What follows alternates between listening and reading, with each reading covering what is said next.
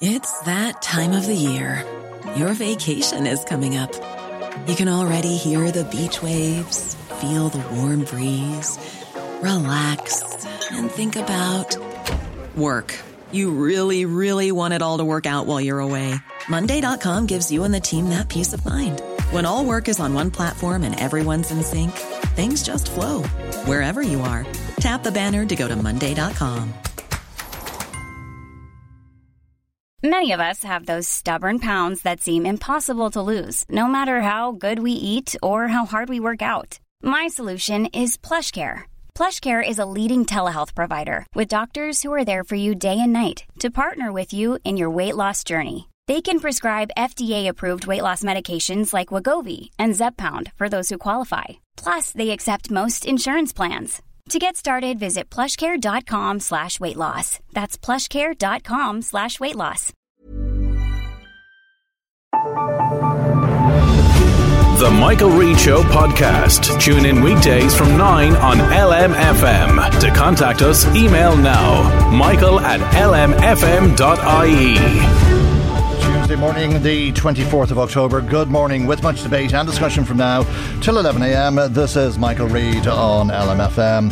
Questions over Ireland's neutrality and if the triple lock, for that matter, is fit for purpose could be answered this week. The government will be asked to legislate for a referendum which would give people the opportunity to vote on amending the Constitution and enshrining a clause which would make Ireland officially a neutral country. This is a motion that will be put before the Dáil by the independent group of TDs, and Marion Harkin, independent TD for Sligo Leitrim, joins us now. And a very good morning to you, Marion Harkin, and thank you for joining us on the programme this morning. Tell us what the objective of this motion is, or more to the point, why you're putting forward this motion now. What's the need for a debate on neutrality or indeed amending the Constitution? Well, good morning, Michael, to you and your listeners. And we put forward this motion at this point because, as you know, we had a consultation forum, a government consultation forum on our international security policy recently. We've had a commission looking at the adequacy of Ireland's defence forces. We're looking globally at two conflicts, one in the Middle East and one in Ukraine, where it's having an impact, shall we say.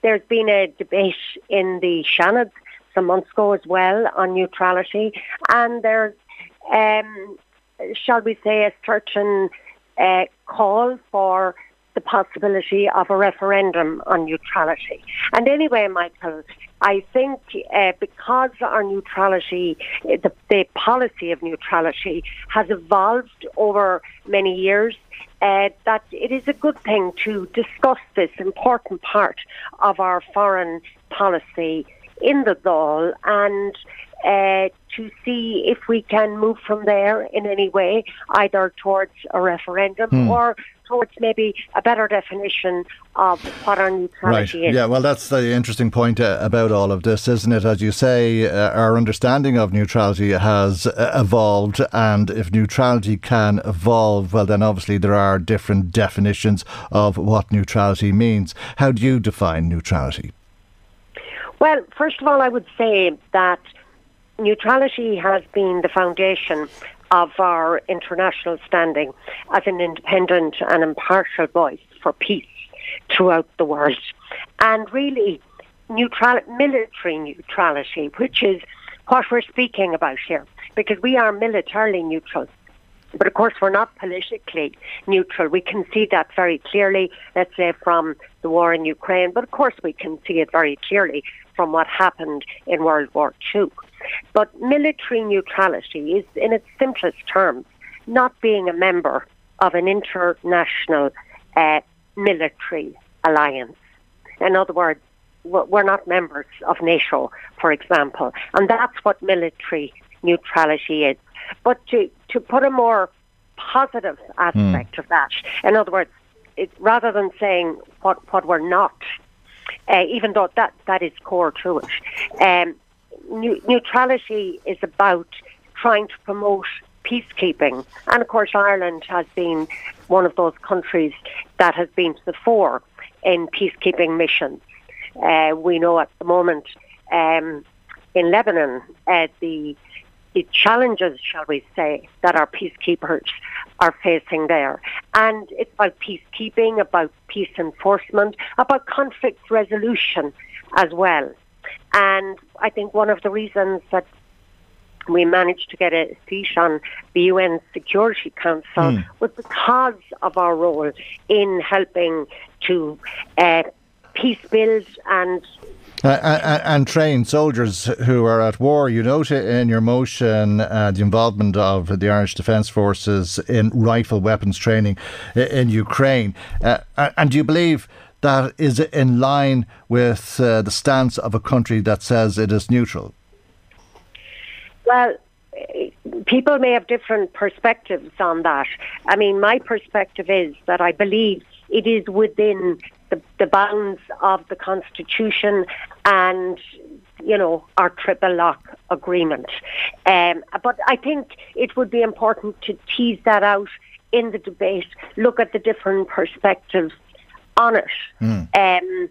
Because obviously, if we're hoping to, or the Minister has committed to, invest about 1.6 billion in our defence forces between now and 2028, because we are the weakest link at European level, whether it's cyber defence, air defence, sea defence, land defence. And in order for our military to get the greatest benefit from that, we certainly have to have things like interoperability with other military throughout the EU from the perspective of working with them in the area of peace building and peace enforcement as well. So these are issues. And we may not be able to do that because of the triple lock. What are your views on the triple lock? This is the mechanism that was enshrined into the Constitution that meant Irish troops could not be deployed abroad without the approval of the United Nations Security Council, the Dáil and the government. You also mentioned the forums that were held on defence, and the chair of that forum, Professor Louise Richardson, has given her report to the government, and she says that the prevailing view is that the triple lock needs to be reconsidered. I think it needs to be reconsidered, but that's in no way prejudicing what might come in its place. And this is just my personal view. I don't think it's the view, perhaps, of all of the other signatories to this resolution. But the triple lock largely was put in place in a rush almost at the time of a European referendum. And it does mean at the end of the day that our participation in any mission is determined by whether or not Russia uses its veto, China uses its veto at the UN Security Council. And there is something that grates or jars with me to some extent that we are in that position. Well, it was put in place, wasn't it, when the Irish people rejected the Lisbon Treaty. That's correct. And then we were told that there'd be no prospect of us being forced to join a European army because of the triple lock. And when we voted on the Lisbon Treaty the second time, we voted in favour of it. So this was very much the will of the people, was it not? Absolutely, because people were concerned that this might be the case.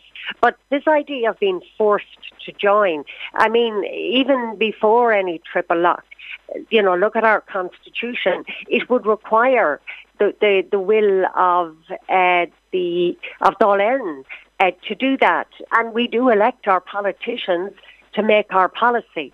And I suppose in a way, what this triple lock says, if you think about it, is we actually don't trust the politicians we elect to make good decisions. at one level, but at another level, it does anchor our neutrality in a UN context, that the mission in question is UN approved, and that has a real legitimacy as well. Okay. The area where that becomes grey is because if we look at the fact that no new peacekeeping missions have been approved by the UN Security Council for almost 10 years, Michael. So because of vetoes. And this is the point that Micheál Martin, Taoiseach Minister for Defence, has been making, that Russia or China could veto Irish peacekeeping missions. Your motion is to be debated in the Dáil tomorrow. The government will have its own debate on that report by Professor Louise Richardson on neutrality, and she says in the report that Ireland's conception of neutrality might more accurately be described as political alignment and military non-alignment. While Ireland's practice of neutrality does not conform to international norms, it remains popular, but that there's no public appetite for change on the current position on neutrality.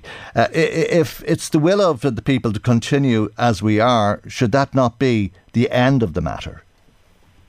Okay, and I think that's maybe one of the reasons we're suggesting that we look at the possibility of putting forward a referendum. I think that it would seem from surveys that have been done, there was a fairly recent one in the Irish Times which showed that the majority of people, not the vast, but the majority of people favour pretty much the status quo. Well over 60%, yeah. Yeah, they might look at tinkering with parts of it.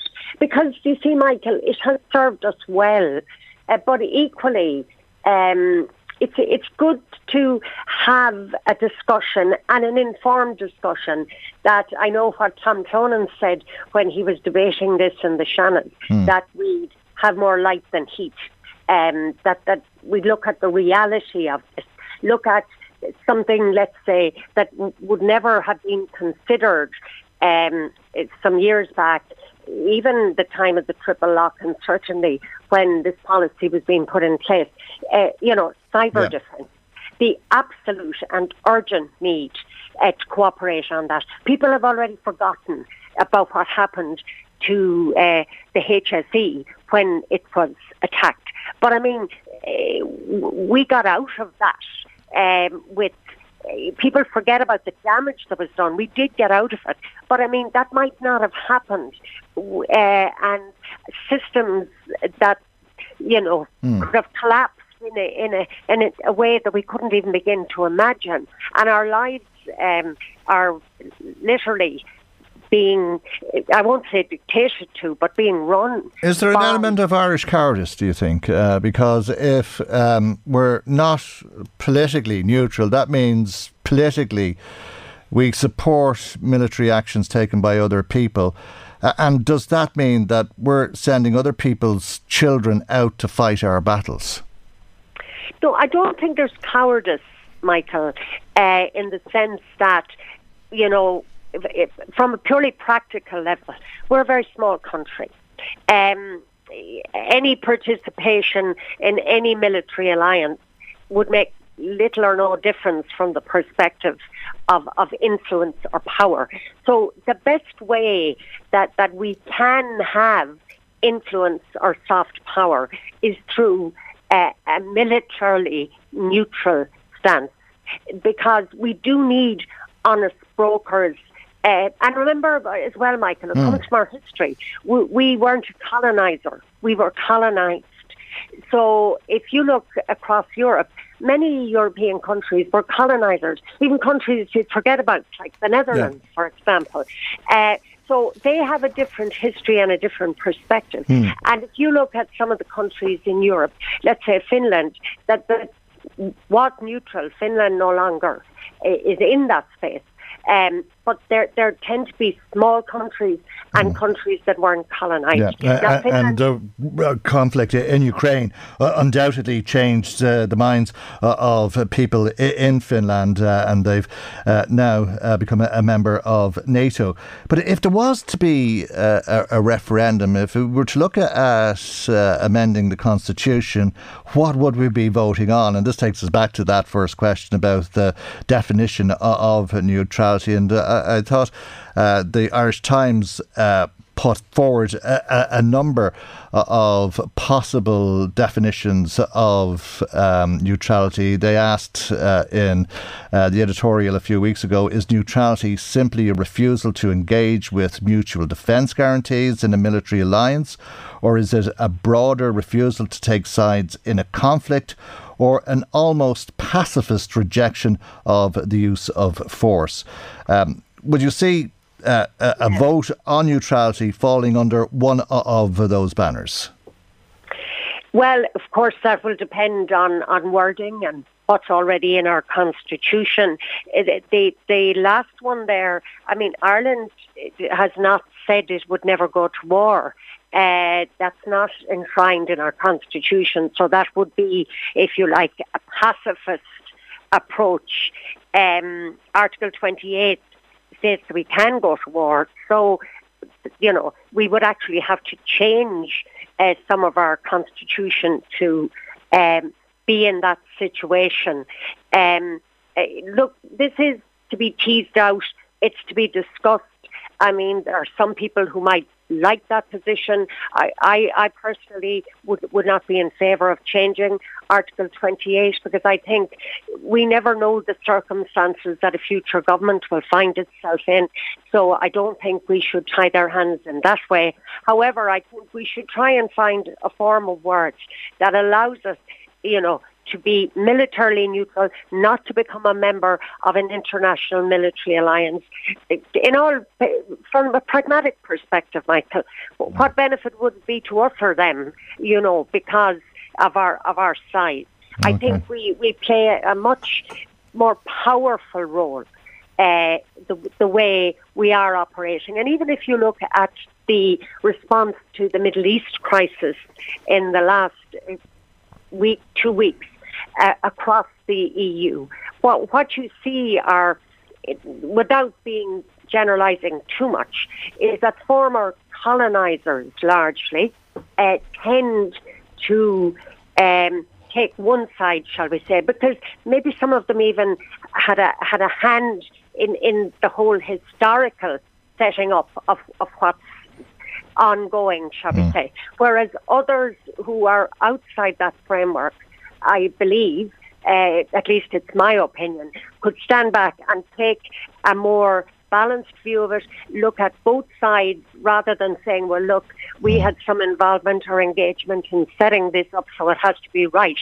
Whereas you need to stand outside and look at what's happening, and how... And that Ireland could be a trusted broker in peace talks, perhaps. Yes, I think so. Mm-hmm. Okay. And I think one of the positive things we can do is build alliances with some other countries across the EU so that we don't have the gung-ho approach that we saw in the early days from the Hungarian commissioner and from von der Leyen, which I was really disappointed with. There was no nuance in that. There needs to be a response that is much more balanced, and I think Ireland has really played a very positive role there, and I think that's one of the legacies of our military neutrality, and something that we definitely should hold on to. Okay, I think it's going to be a very interesting debate, and I think we're going to hear many different views when you put your motion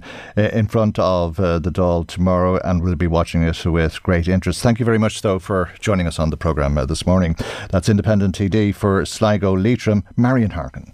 Michael Reade on LMFM. Now let's talk about waiting on a bus. I suppose you could be waiting all day and two come at one time. Sometimes none come at all. And if you see the number of buses that have been cancelled at peak times in Ratoath and Ashburn, you'd wonder how anybody puts up with it. It's certainly of huge concern locally, and Independent Councillor Gillian Toole has written to the Minister for Transport, Eamon Ryan, and Junior Minister Jack Chambers seeking a meeting because it is one of many of the problems that people locally are living with. Gillian Toole is with us in studio, and good morning to you, and thank you indeed for joining us. You have been very visible on social media, and it's really striking to see the amount of buses that are cancelled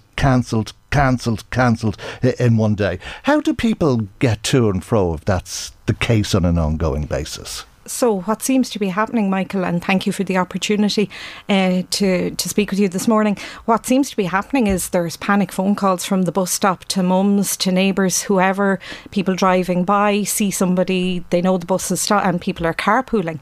So people will find a solution, but you don't need the stress of that on top of maybe going into college to do an exam, being late to a tutor, being late to work, maybe going into work knowing you have a performance appraisal or knowing you have a difficult day ahead. It's an added stress. Or you're on your final warning. Absolutely. If you're late again. Yeah, I mean, there's a litany. It's self-evident. It's there on the website, and short notice for people. There are solutions. I don't believe in meetings for the sake of meetings and to throw out an outpost. You've had plenty of meetings. Solution focus. Since 2016, we started the process. I went on to the council 2014, so this problem predates. I was a commuter myself as a student. This problem predates any of that. Said, right, first of all, meet Bus Éireann management. What are the problems? What can be done? What solutions can be found using local link, carpooling, etc. That wasn't working. One version from Bus Éireann, then we'd meet with Transport Infrastructure Ireland. A few of us from the Ratoath district and Ashburn district would make the pilgrimage into Harcourt Terrace.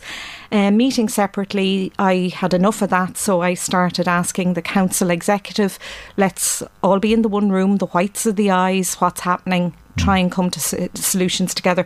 Our last tripartite meeting was back in May, and we had Irish Rail, Bus Éireann and TII in Navan, and good exchange of information, good feedback from the public reps on behalf of the commuter. Recognition of the problems? Absolutely, recognition of the problems. Driver shortages, we know the recruitment campaign, mechanics.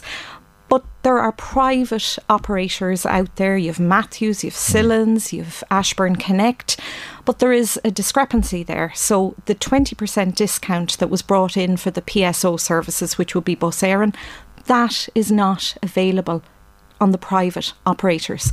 So the times we're in, people are value conscious, people don't have a choice. And in my opinion, this is an abuse of a dominant position. There are buses by a provider that can't provide a service. Exactly. So if you can't provide the service, Bus Éireann is part of the CIE group. Dublin Bus is in that group. Dublin Bus has 200 plus buses parked not too far from us in RD.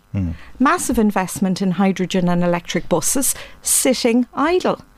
And in terms of employment, and we know from during the pandemic, the most important people in our community were the drivers, the couriers, the bin men, the porters, if it's creeping in that there's a hierarchy of employment and people aren't as keen, the bus driver is probably one of the most important people in the whole scheme of the work-life balance. And what did you say? 200 buses in RD doing nothing. Why are they there? They're Dublin buses. They're parked up. Again, I suppose the driver, the mechanic problem. 420 new electric buses have been purchased. 200 parked up. 33 single deckers. They're about a year old now, and they have never been on the road. My God. The other thing then, the other possible solution is extend the discount to the private operator for a defined period of time. So if there's a fear that Bus Éireann's position might be undermined, put a defined period on it. I mean, this boils down, in my opinion, to policy and objectives. So even I've written to the ministers and I've copied our Meath East TDs, ministers. So Minister Chambers very nicely sent me a little holding reply. Lovely. Just checked the emails there this morning to see in case I'd trip myself up. Somebody replied to me, but no, sadly not. But this is policy. So this comes back to the Department of Transport. And policy is created in the department. Then it goes to Oireachtas committees and then it goes to a vote. It's kind of akin to the council. So Ken Spratt, Secretary General. Garrett Ducey, Assistant Secretary for Transport Investment and Public Transport Policy. So Minister Chambers, Minister Ryan, Meath East TDs, yes, please, if you're listening or your people are listening, put the shoulder to the wheel, get this meeting. Bring the private operators in, get those buses that are parked up, get them on the road. It is so unfair. We're talking about rebuilding economies. We're talking about educating young people for the future, fairness through education. We're talking about climate change. Exactly. We're talking about getting people out of cars and into buses. Yeah. You know? I came down from Ratoath. I should have taken the 105 probably, but there's road closures from Duleek, from the cemetery to here. I came the back roads through Rathfy, Duleek. Tailbacks, Duleek is stagnant. One person, one car. But we've passed motions in Meath County Council, use the bus lanes for carpooling. A link bus, Miriam McKenna in Local Link, Louthmead, phenomenal woman. Give me routes, I'll find the money. Money was found for a pilot. Now we had suggested a pilot, a feeder bus from Ashbourne to Ratoath to Dunshaughlin to the M3 Parkway, and it could be doing a school run in between. It could be taking older people to day services and then the reverse in the evenings. Climate friendly, stress out of commuting. Guess what was funded, Michael? The link bus from Dunshaughlin to the M3 Parkway. The 109 service through Dunshaughlin already stops at the Navan Road Parkway. Not the issue. Right. Now the council has 800,000 for climate initiatives, a climate action fund. There's 5 pillars, travel's one of them. I've suggested we'll have another go at it. The link bus from Ashbourne to Ratoath to the M3 Parkway. The trains are leaving on time. OK, there have been capacity issues there, availability of coaches, Connolly Station, but they're being resolved. Yeah. But it's so unfair on people. But why is it so complicated? Why is it so difficult? Why are we not able to provide a service? A reliable service. Why can they do it everywhere else in the world, it seems? I was asking the CEO of Busera not too long ago why the airport bus in Louth was always a half hour late, and why not reschedule it so that the timetable would reflect the reality, so that instead of it being 3 o'clock it'd be scheduled to leave at 3:30, because it never leaves till 3:30, if you understand what I mean. What's so complicated about this? Do they not have problems recruiting drivers and mechanics in Denmark or in Germany? I'm sure they have the same obstacles, but they somehow overcome them. Why can't we do that? I think we're trying to turn the Titanic. I think policy is, and there's a touch of, I think, was it Catherine Tate? Computer says no. There's an element of we're resistant to change, but I think we've lost the focus. Who are we supposed to be serving? It's a public service obligation, but the public are being let down because of resistance to change, not being able to pivot quickly enough. Are there not fines for Busera if so many buses are cancelled? Yeah, there are. And I mean, it's based on, I mean, that is, I think it's quarterly, the meetings between TII and Busera. I stand to be corrected on that, but I'm nearly sure it's quarterly where the chief executives meet with senior TII people. But it's based then on customer feedback and customer complaints. Right. So if you're left stranded in the rain or otherwise at a bus stop and you're there trying to think of your alternative way to work or college, the last thing you're thinking of is logging a complaint. But if the complaints aren't logged, it's not building a body of evidence, and we're all evidence-based now. It's not building that body of evidence. I met the Commission for Regulation of Utilities last week on the water issues in Ratoath.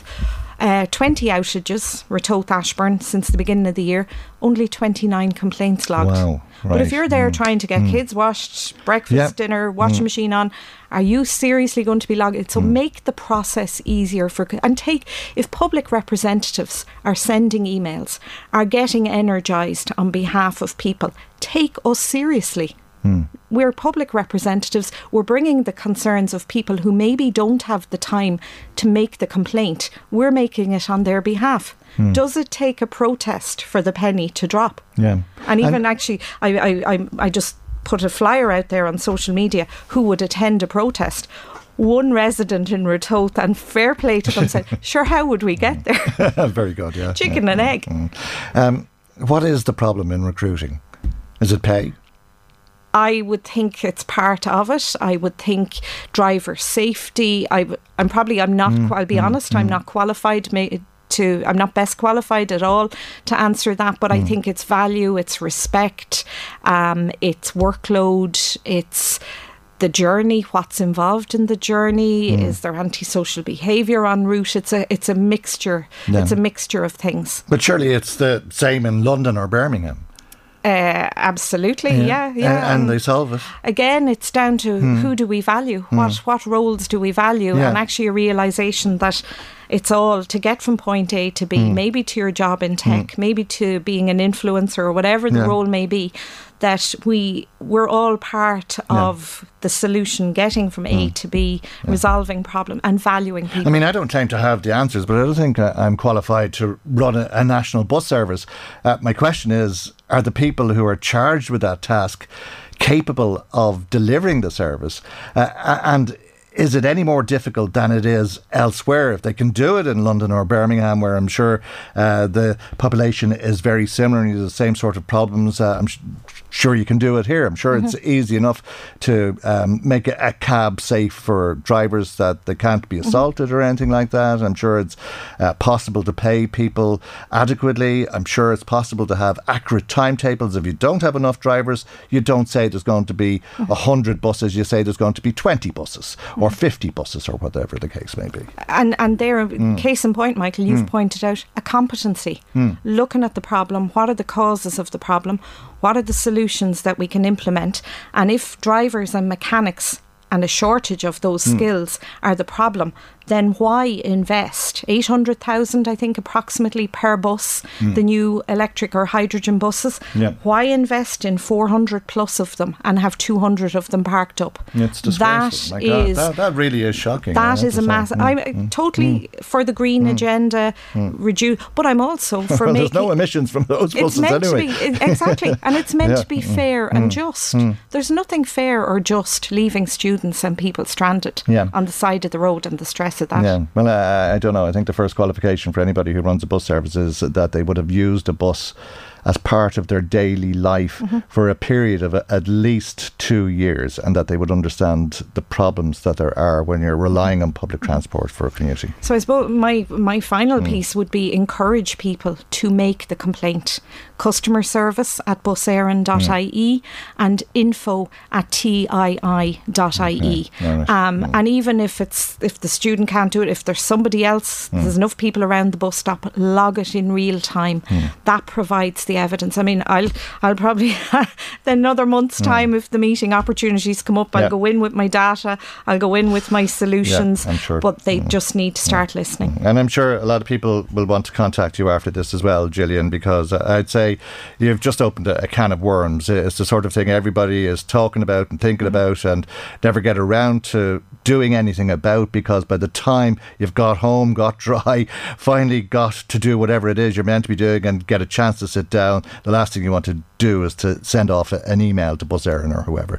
So keep us up to speed if you would, and I'm sure people will let us know their thoughts as well here on the programme as well. Our telephone number, by the way, is 0419832000. If you want to do that, you can text or WhatsApp 086 1800 658. Email michael@lmfm.ie. And many thanks to Independent Councillor Gillian Toole.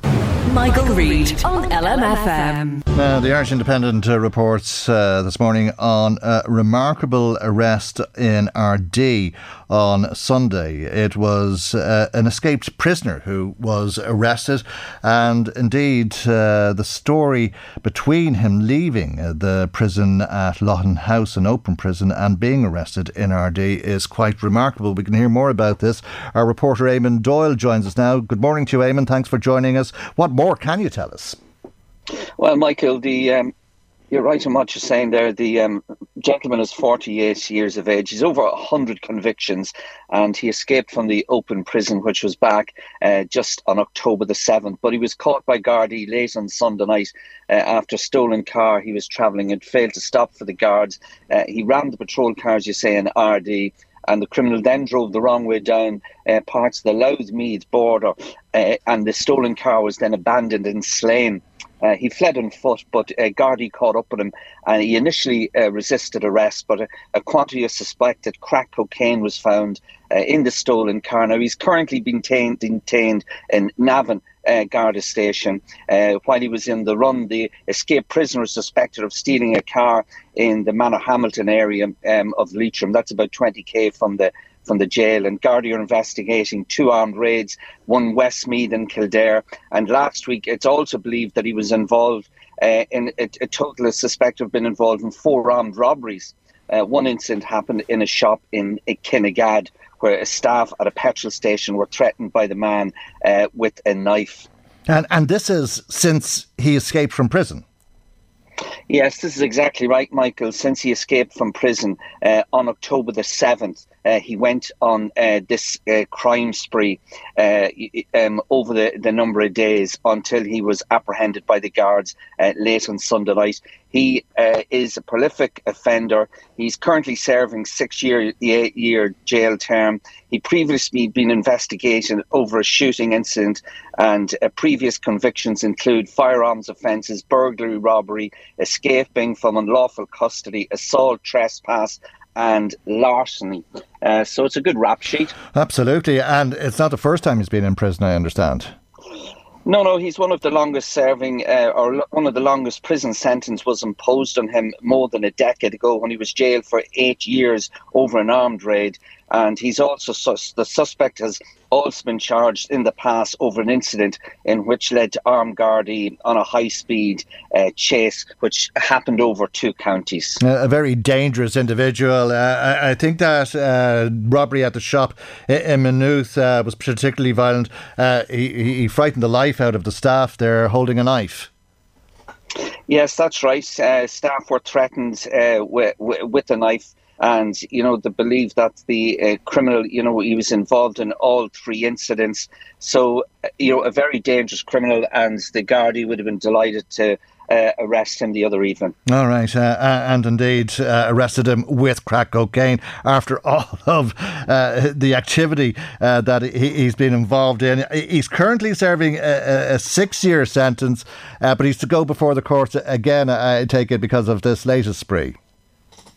That's right, yeah. So there's no word of yet when he's going to appear in court, but he's currently in Navan Garda Station. OK, well, but I think we're probably all a bit safer if he's in the jurisdiction of the guards, if he's being held like that and put back behind bars, no doubt, at some stage. Eamon, thanks indeed for talking us through that. That's our reporter, Eamon Doyle. Michael Reade on LMFM. Halloween is meant to be scary, but realistically it can be very scary because it can be very dangerous, and people can end up in very serious positions because of some of the dangers associated with how we celebrate Halloween. Let's speak to Grania Griffin, who's Director of Communications with the CCPC. And a very good morning to you, Grania, and thank you indeed for joining us on the programme this morning. And you've appealed to people to think about safety as they celebrate Halloween over the weekend. Good morning, that's right.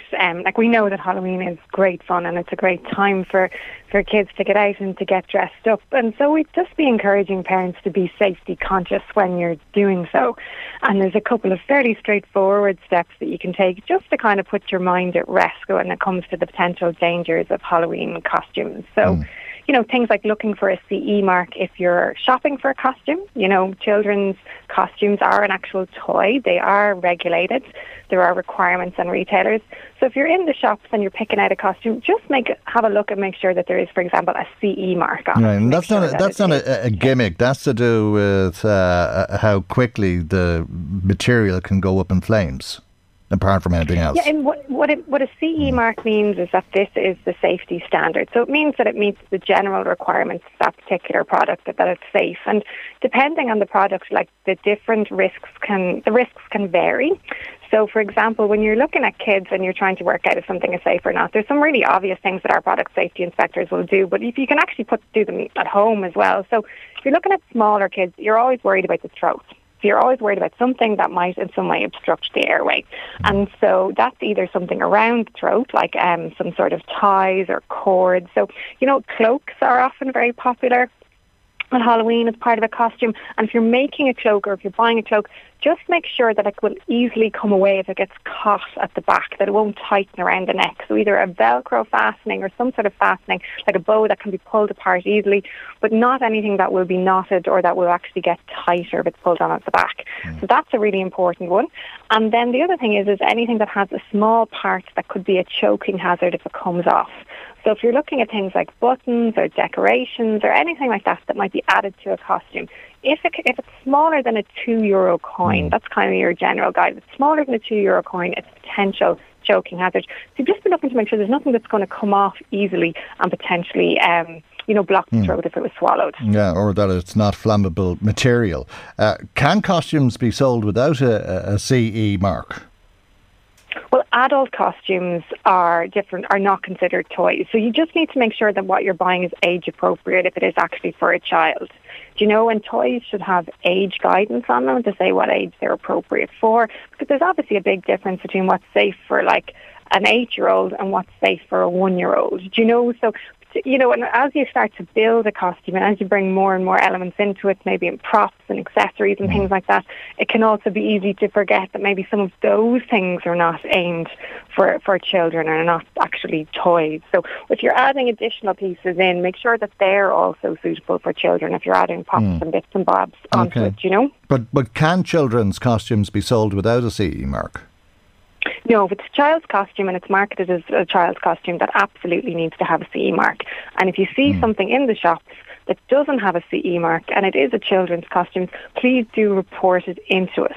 You can ring our helpline. We've a helpline on 01402 5555, and you can report those in. And actually, consumer complaints are they're a really important source of information actually for our product safety inspectors, because it can give them a lead that they can then follow up on. And I think you're suggesting to people as well that they should think along those lines in every aspect of how Halloween is celebrated. If there's something that can be swallowed, something that can go on fire, or indeed something that could lead to a child choking. Yeah, absolutely. So It's that time of the year. Your vacation is coming up. You can already hear the beach waves, feel the warm breeze, relax, and think about work. You really, really want it all to work out while you're away. Monday.com gives you and the team that peace of mind. When all work is on one platform and everyone's in sync, things just flow. Wherever you are, tap the banner to go to Monday.com. Ryan Reynolds here from Mint Mobile. With the price of just about everything going up during inflation, we thought we'd bring our prices down. So to help us, we brought in a reverse auctioneer, which is apparently a thing. Mint Mobile Unlimited Premium Wireless. How to get 30, 30, how to get 30, how to get 20, 20, 20, how to get 20, 20, how to get 15, 15, 15, 15, just $15 a month? Sold! Give it a try at mintmobile.com/switch. $45 up front for 3 months plus taxes and fees. Promo rate for new customers for limited time. Unlimited more than 40 gigabytes per month. Slows full terms at mintmobile.com. When you make decisions for your company, you look for the no-brainers. And if you have a lot of mailing to do, Stamps.com is the ultimate no-brainer. It streamlines your processes to make your business more efficient, which makes you less busy. Mail checks, invoices, legal documents, and everything you need to keep your business running with Stamps.com.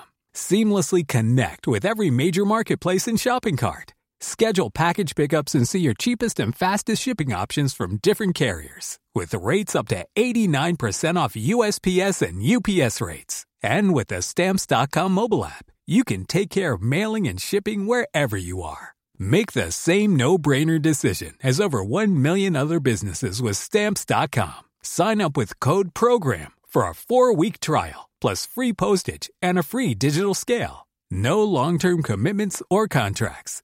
That's Stamps.com. Code PROGRAM. kind of be all of the big ones.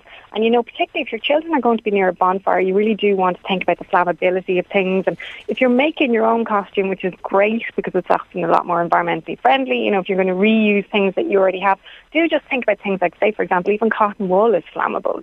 So quite innocent materials are not necessarily fireproof if you are making your own costume, and if your children are going to be near a bonfire or a flame of any kind. In fact, at home, and if you're doing pumpkins and that, we would suggest that you use the little battery operated candles or lights for inside of those kind of things rather than candles, because that just eliminates the risk of a flame altogether, and it just makes your mind a little easier. Yeah, very good idea. And I think a lot of our listeners will remember the days when they were sent out with a plastic bag as a costume, and I dread the thoughts of what would happen if something like that went up when it's on you. You're suggesting to people to stay away from bonfires. Is that realistic? Well, I think the thing is we just want people to be as safe as they possibly can be. And it is that thing, if you look back at what we did in the past, and, times have definitely changed, but there are very real risks out there. So for people to be as safe as they can be. So if they are going to bonfires, to be safe doing it and try and stay as far back from the flames as they can. To definitely avoid fireworks. They are extremely dangerous. And then there are just other things that we'd say, like there are things that exist now that didn't exist back in the day, like people incorporating lights into costumes, for example.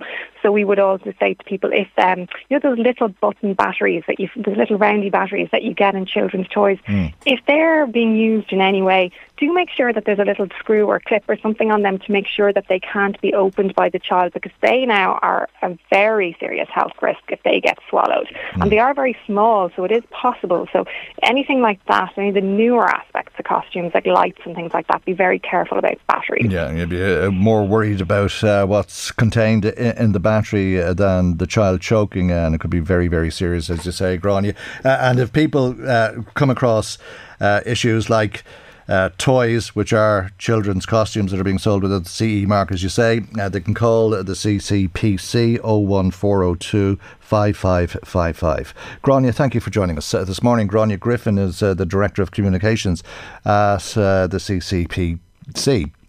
Some comments coming to us this morning. A text from somebody who says, Michael, there's people waiting to go to jobs near Blanchardstown, waiting in Drogheda for the 6:30 bus, and then at 7:15 someone tells them that they either have no bus or no driver. My daughter had to leave her job because of this. It's terrible. It's the same as the Drogheda bus service in the town. We just can't rely on them. It's beyond me. I just can't understand it. I'm not saying I have the solutions. I'm not that smart. I don't know how to do it, but I do know they do it in other countries where they have the people who have the skills to run a bus service, and they do it without a flaw. It's just ridiculous that in this day and age we can't run a bus service. An embarrassment if ever there was. John Conlon in Ballymakenny says, what was that man doing in an open prison? You think you'd be... John says you'd be in solitary confinement if you had no TV licence. It's a very good question, John. This is the escaped prisoner who ended up ramming the Garda car in RD that Eamon was telling us about a little bit earlier on. Can of worms doesn't cover the bus situation across the country, Michael says, another listener. I recently read of a situation at Dublin Airport where an old man who had arrived in Ireland for a funeral in Wexford boarded the wrong bus and he ended up in Longford. Is it a coincidence in Drogheda that there is a service every 15 minutes? Yes, every 15 minutes to Laytown, given the amount of Dubliners living in that area, whereas the Drogheda area buses and even RD, Clogherhead and Navan are less frequent. Interesting question. I don't know the answer, but I wish somebody was running the service who did know the answer. I think that's a good way of putting it, don't you? We had an email from Gregory Farrelly, who says he was looking at a YouTube video titled Much Watch Speech from Matt McCarthy on Palestine, where he acknowledged Hamas were wrong on the 7th of October and went on to detail how Israel acted before and after that. Was as far as I got until I noticed the comment section wasn't allowed for whatever reason. At what stage does history start or become relevant? I expect he went on to point out the innocent suffering and lives lost, reflecting on Sinn Féin and Ireland's recent history and the innocent lives life lost due to Ireland. The government here, Sinn Féin, the media and society changes from the moment of conception. We're all dependent on the relevant authorities for our development, health and standard of life. Had Ireland had the same belief system in place from the 1940s, who knows, LMFM might be saying Sinn Féin who and Mary who. Thanks indeed, Gregory, for your email. Our email address is michael@lmfm.ie. Another WhatsApp message from somebody who says, are bonfires not banned? They are in Dundalk. Thanks very much. I think we'll see bonfires everywhere around the country. And I don't know, it must be 20 years ago when we first asked why don't the councils arrange a bonfire that's safe for kids to go to, because they're going to go to bonfires, it's going to be bonfires. So why not arrange ones that's safe rather than having all these ones that are so dangerous? Another text from Joseph who says, did I hear correctly, is the government preparing to offer up to €100,000 in aid to businesses that have been most severely affected by the recent floods in Cork? Will they be eligible for the same assistance if their properties experience flooding again?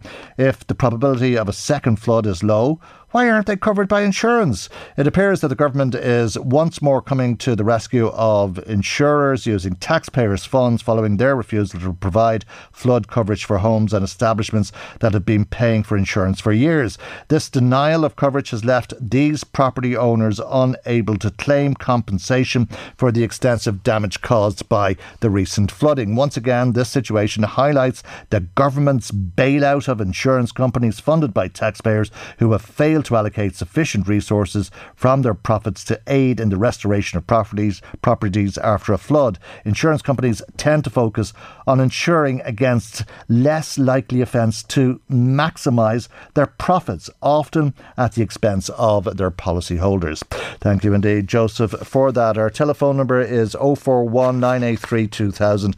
Our text and WhatsApp number is 086 1800 658. And if you want to comment, you can also email michael@lmfm.ie.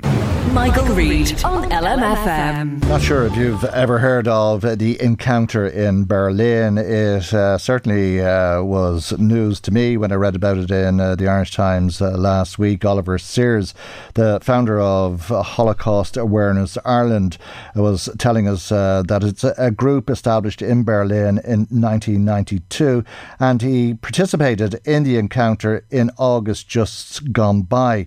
And what they do is they bring together the children and grandchildren of Holocaust survivors with those of Nazi perpetrators. 4 days, 8 hours a day, sitting in a circle with no agenda and no facilitator, he wrote.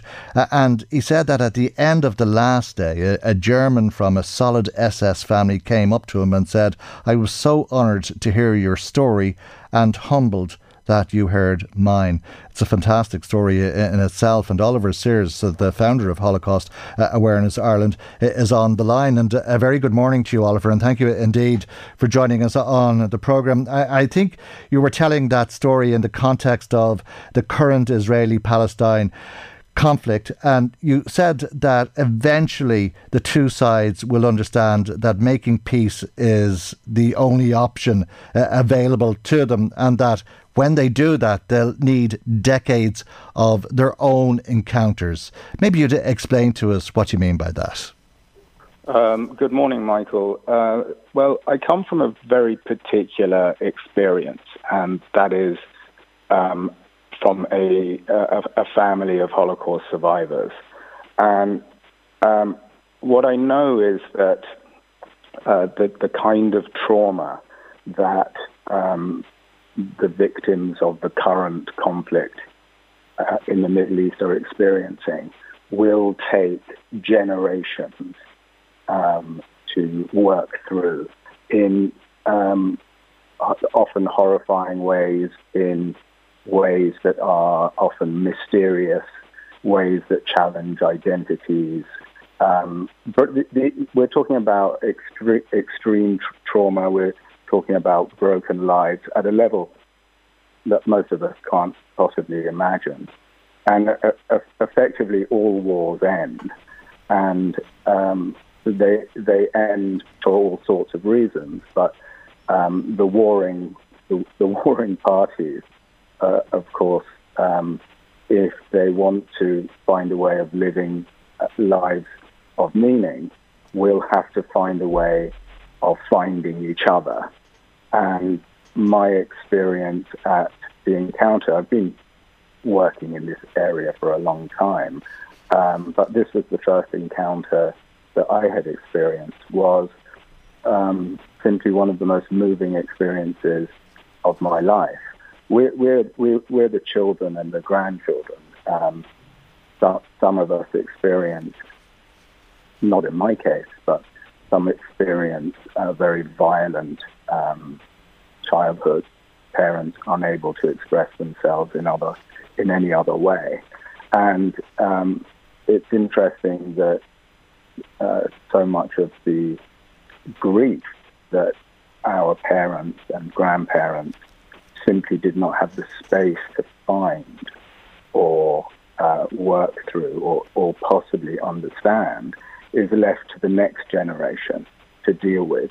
In the end, the grief has to be expressed and it has to be worked through. And I found that I went with a completely open mind. I only knew one person in this group. And I found that we made bonds that are unbreakable, that will last till the end of our lives because of the common theme in our case of shared humiliation, often growing up in families filled with shame, often with silence. And somehow this group understood that we shared this it's a kind of club that no one wants to belong to, but we found this commonality, this shared experience. And for the first time in perhaps, I don't know, all of our lives, I can't speak for the rest, I can speak for myself and the experience that I felt a few others expressed or shared, was that there was just an understanding that very, very few other people can properly tap into. And that gave us an amazing sense of relief and kind of solace. A truth commission of sorts, but I suppose there's a long way to go before we can even contemplate something of that sort. There's a very bitter war, as we all know, at this stage, and you've completely condemned the October 7th attack on Israel by Hamas. But you've also questioned why Israel has gone to war, or at least gone to war in the way that it has with Hamas. Yes, I have. I mean, I know I've grown up with this history. I have family in Israel, and I'm brokenhearted. I am deeply, deeply frustrated. And I've seen a cycle of violence that doesn't seem to end. And it's counterintuitive, but, we've seen it on this island. You have to, in the end, you're going to have to speak to people and make peace with people you can't bear, whose values are completely anathema to you. And the idea of exterminating Hamas, I think is a very bad mistake. As much as as you might imagine, abhor almost everything about them. I think it's ridiculous not to pose the question, where did they come from? They didn't start off this radicalized. And Israel has experienced, I think, by far the worst government in its history. And this kind of populism, and if you can put aside the fact that it's a Jewish state for a minute and just think about the politics, It's what one might imagine the second Trump term might look like. The lunatics have taken over the asylum, and all those things all those expressions of hate are put into practice. And all that does is radicalize your own population and your so-called enemies. It's a disaster. And it's interesting you call it a Jewish state, and that brings me to my next question, because there's a lot of concern in this country, at least, about the action and the way that Israel is retaliating, and if that it'll abide by international humanitarian laws. You see that, or do you see that as anti-Semitic? Is there a question about being Jewish? I think you wrote in your article that at one of the pro-Palestinian rallies you would not have announced your Jewish identity. I'm not sure that I would have announced my Jewish identity at any of them. I think that, unfortunately, there is a conflation between Israelis, some Israeli politics, and Jews. And it is the case, and you're seeing it all around the world now, that whenever Israel goes to war, Jews everywhere are imperiled. And, it's a matter of fact that the spike in anti-Semitic attacks in places like the UK and France and Germany are kind of off the charts. People, broadly associate Jews everywhere with the politics of Israel, and that's very, very disturbing if you come from my background and share my identity. Jews are not a monolithic group of people. We represent every possible political view out there, and there are many Jews who share my view. It's not just the Israeli war on Hamas that people are concerned about. It's the innocent Palestinian civilians who are in the line of fire that is a lot of concern about. Absolutely, but that should not manifest itself in attacks on synagogues in Berlin, for example. What's that got to do with it? They're not Israelis. I'm not an Israeli. No, absolutely, and no argument there. I was just going to ask you, though, about comments that you took exception to, made by Richard Boyd Barrett, describing what the Israelis are doing as genocide. It's a term you'd prefer not to be used. I just don't think it's what's happening, and I'm very, very sensitive to the power of language. Language is where division begins, and my particular background, my Holocaust history, shows very clearly how language in the hands of devious and skilled politicians causes hatred to spread very quickly and very easily. The Israelis, as much as I abhor what they are doing in Gaza, I think it is criminal. I think it's madness. I don't think it's going to bring peace. All of those things must be true, but they're not committing genocide. They could very easily, given the power that they have, do that. They're not doing that, and I just don't think that using that language helps anybody. You argued in the Irish Times that Palestinians have a legitimate right to self-determination. You said that aid needs to reach Gaza. This was in your article last week. Aid is starting to trickle in. You said that diplomatic efforts should convince Iran to stop funding Hamas, and that there should be an agreement to a prisoner swap to release the hostages. We had another 2 hostages released last night, as I'm sure you know, Oliver.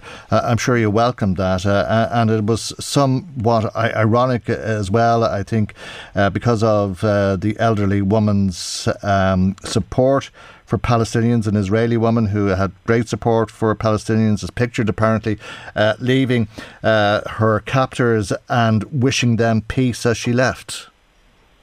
Yes, and it says everything about how indiscriminate attacks on civilians are, because they don't decide in advance what the politics of those citizens is. They just take them because they represent an identity. It's a brutal and shocking tactic. I think, frankly, that there can be no space whatsoever for taking civilian hostages, and I think Hamas may have realised that this is a mistake, because we know that 4 have been released, and there must be clearly back channels working overtime to release the others. I can't stress enough the trauma that particular tactic presents for the families, and let alone the hostages themselves. Okay. Oliver, I have to leave it there, but thank you very much indeed for taking the time to speak to us and indeed to share your thoughts with us on all of those issues. That's Oliver Sears, who is the founder of Holocaust Awareness Ireland. Michael Reade on LMFM. The Adverse Childhood Experience, or the ACE comparison study carried out by Maynooth University, has found significant association between post-traumatic stress disorder and having a problem drinker in the household. Now, that's a problem for almost a quarter of us, or a fifth of us, 25% of adults in this country. 1 million people all told who have lived with a problem drinker as a child. If you are interested in this, you may be interested in a webinar that's about to start called Joining the Dots. It's being organised by Alcohol Action Ireland, and we're joined now by Dr. Sheila Gilheany, who's the CEO of Alcohol Action Ireland. A very good morning to you, and thank you indeed for joining us on the programme this morning. That's an incredible statistic. A quarter of people growing up with a problem drinker. Were you surprised by that? Well, when you see it in black and white, it's very shocking. But I suppose I wasn't really surprised because, we know from other data just simply about, the level of alcohol use in the country. We know that 15% of the population have an alcohol use disorder. So in some ways, I'm not overly surprised, but I'm still shocked actually when I see it written down. It is shocking is really the only word I can use. And the level of trauma that comes from that, so if we're thinking of children today, right now, who are growing up and in that situation, they live with an awful lot. They live with uncertainty. They live with fear. They live with not knowing what's around the corner. They're not knowing whether their loving parent is able to give them the support and the stability today, or will they be able to do that tomorrow? So there's an awful lot there. And sadly, alongside, that sort of trauma that's there from the alcohol problem in the home, concurrently, you can often get problems with mental health difficulties and also domestic violence and, other things that could arise. Often, for example, the early loss of a parent through alcohol as well is another element of this. So there's multiple layers of trauma, associated with this problem. Yeah, it's hard to believe. And possibly that's the reason you've titled a document that you've published on this called Problem Alcohol Use in the Home, the Invisible Victims of Alcohol Harm. Are the problems associated with drinking too much problems that manifest behind closed doors? Yes, they are, and this is one of the things that is so hidden. It is very difficult to talk about this in public. A lot of people, even though, anytime we ever mention this, we get a lot of people say, yes, we grew up with that, it's there, but there is a silence that goes around it, and sometimes that's a silence from within the home itself. Don't talk, don't mention, don't say anything about it, and then sometimes it's the broader population, that. We have this very strange relationship with alcohol in Ireland, where on one hand we're saturated with advertising and marketing, putting forward, everything's great, every association you can possibly think of, whether it's sporting, whether it's a family occasion, whether it's, music, anything that's good will be linked in some sort of a way with alcohol. And yet at the same time, we have this hidden side to it. And, a lot of those advertisements, I think sometimes for people, who are in the situation, it can be very hurtful actually, because it ignores their trauma, that, what they have experienced. And as I say, that sort of trauma, it manifests itself in lots of different ways. Now, sometimes for a child, it could be maybe educational problems, it could be behaviour problems, although you can also have the flip side of that. You can have a child who's incredibly well behaved in school, who takes on a parenting role, who gets all their younger children ready for school, and grows up too quickly at that. But to the outside view, it might look like there isn't a problem, but in fact there is, and that can sometimes manifest itself at a later stage in maybe their own mental health problems. Could be anxiety, depression. We've seen eating disorders. It's quite a common thing to have there, and sadly as well, sometimes a problem with addiction, with alcohol themselves, or relationship trouble. So there's such a host of different things that are around this particular thing. So that's what we're trying to do this week. And I presume it's invisible to a large degree because people don't talk about it because they're silent.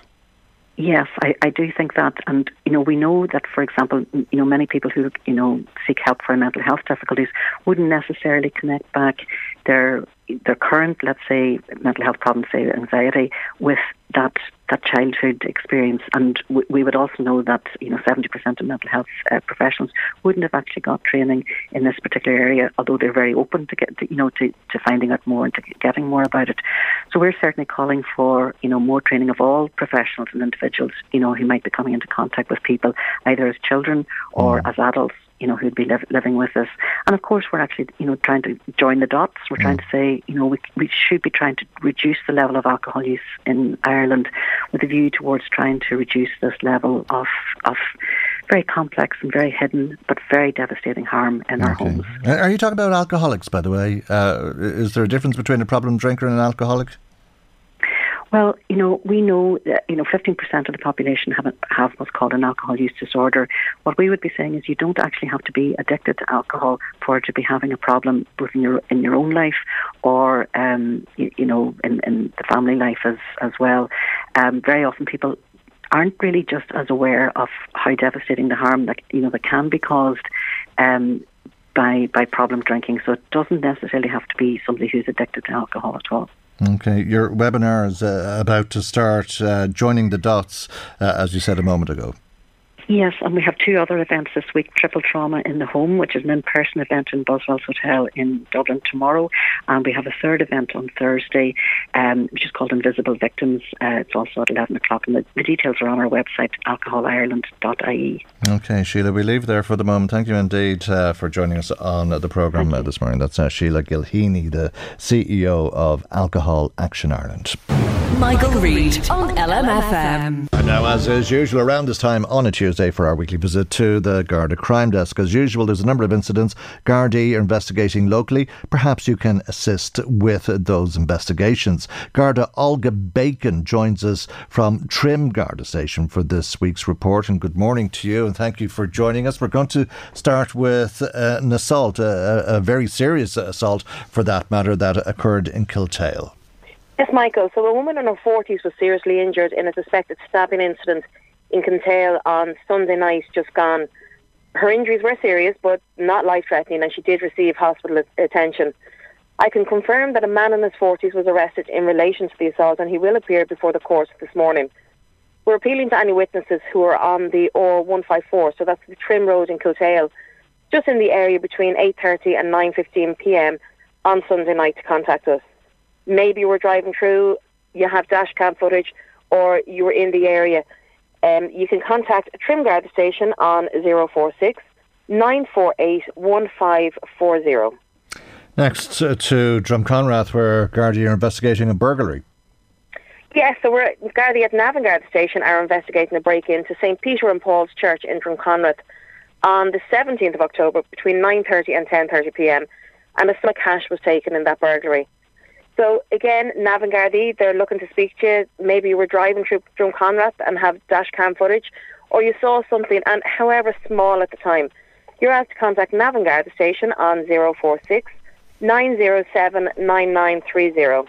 And another burglary to report on. This one occurred in Ardee.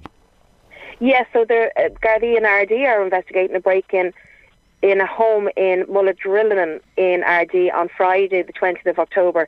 And that happened between 7:30 p.m. and into the early hours of Saturday morning. So the resident of the house returned home and found the house absolutely ransacked and a number of items and cash taken. Gardaí at Ardee Garda Station are appealing for any witnesses to the break-in or who were in the area and may have seen something.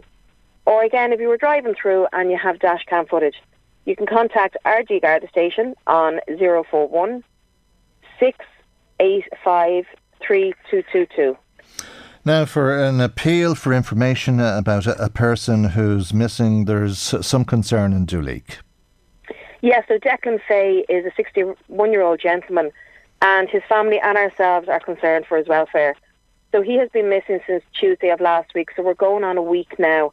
Declan is described as being approximately 5 foot 8 inches in height with stocky build and blue eyes. If anyone has any information as to Declan's whereabouts, or indeed if Declan is listening, he's been asked to contact either his family or anybody else to contact Ashburn Garda Station on 01 8010 600 or the Garda Confidential line on 1800 666 111. Next to Navan and public order incident. Yes, so we are aware that residents in Millbrook in Johnstown are being terrorised nightly by groups of young people, some of who are dealing drugs. It's an ongoing issue and we do understand it is very intimidating to residents living in the area. While the Gardaí in Navan, attached to Navan Garda Station, are conducting regular patrols, we can't always be in the right place at the right time.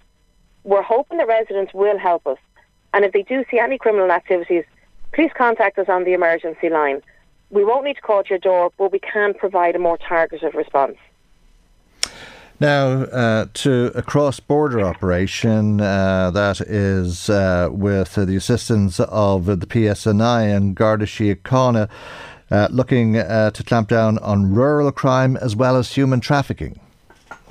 Absolutely, Michael. So last week, a high-visibility operation took place on both sides of the border, Straymond from Donegal to Louth, involving ourselves and the PSNI.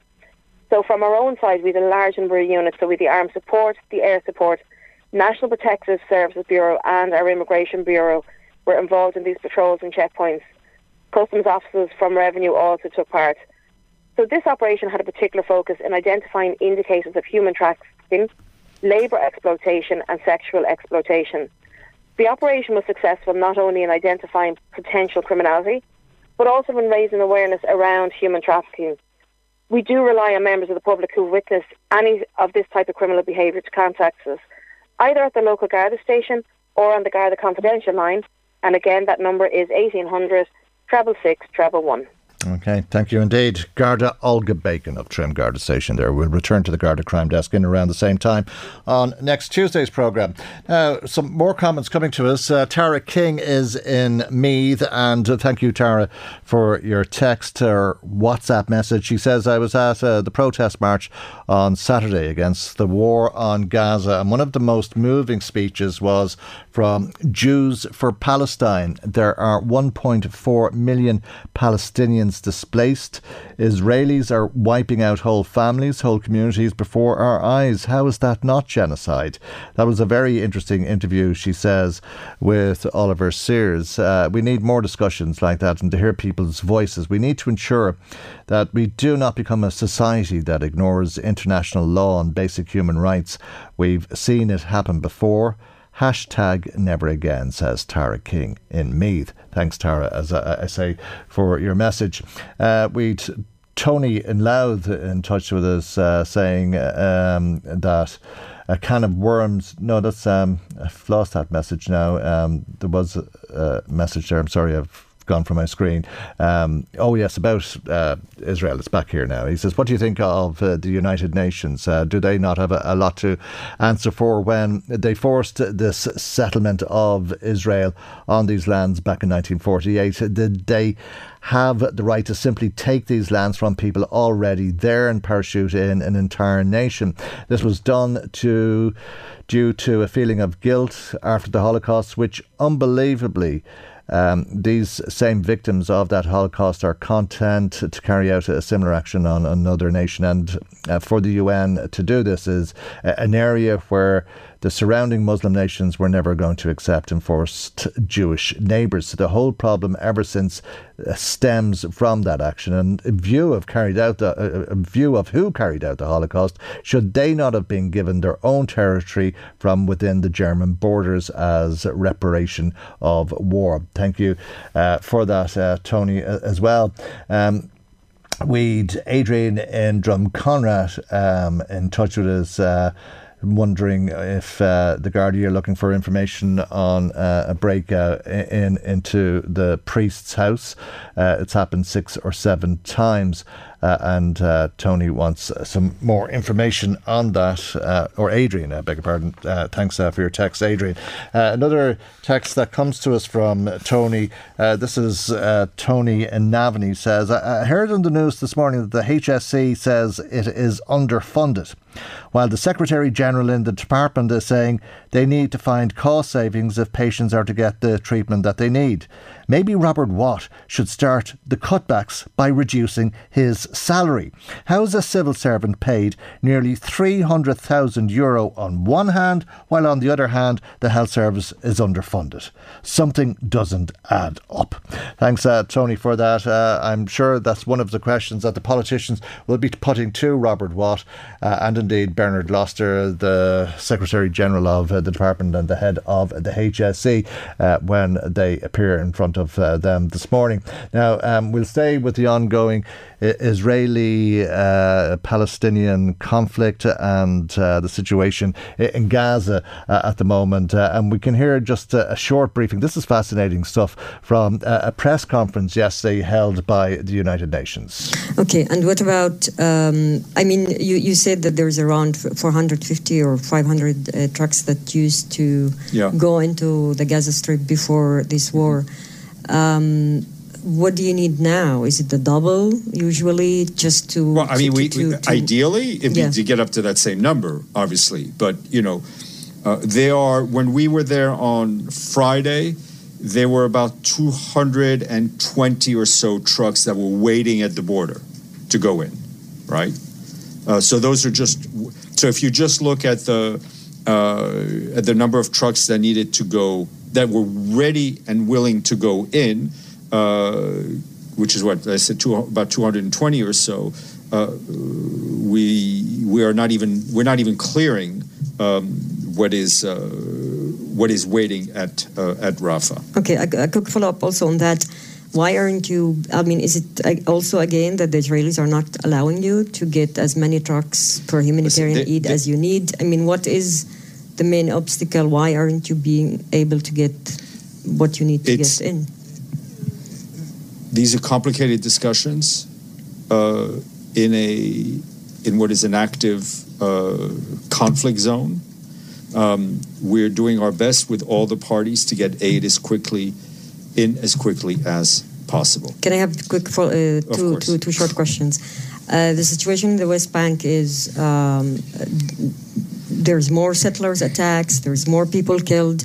Can we have an update on what's happening there? And also, why did the Secretary General, when he reached the Rafah, or before that, of course, why didn't he go into the Gaza Strip? Did he ask or talk to the Israelis and other parties to be able to go there and to look to see for himself what's happening? And if he wasn't allowed, then he wasn't allowed by whom? Thank you. No, the Secretary General and his staff have been in touch with our colleagues who remain in Gaza, so he's very much aware of what is what is going on. I think it would have been rather challenging, to say the least, to have the Secretary General go into what is an active conflict zone. The West Bank, I think it's important that we don't keep our eye off what is going on in the West Bank. We are very concerned about the increase of violence that we have seen targeting civilians and activities by the settlers. I think you will have a more detailed update from Mr. Van Esland tomorrow. Okay, and that's a spokesperson for the Secretary General of the United Nations, Antonio Guterres. That was the voice of Stefan Djurak speaking to reporters at a press conference yesterday. That's where our programme ends today. Our time has run out on us once again. Thanks to Maggie McGuire for researching the programme today and Chris Murray in the control tower. I'm Michael. God willing, we'll see you for our next programme tomorrow morning at 9 a.m. right here on LMFM. Good morning. Bye-bye. The Michael Reade Show podcast. Tune in weekdays from 9 on LMFM. To contact us, email now, michael@lmfm.ie.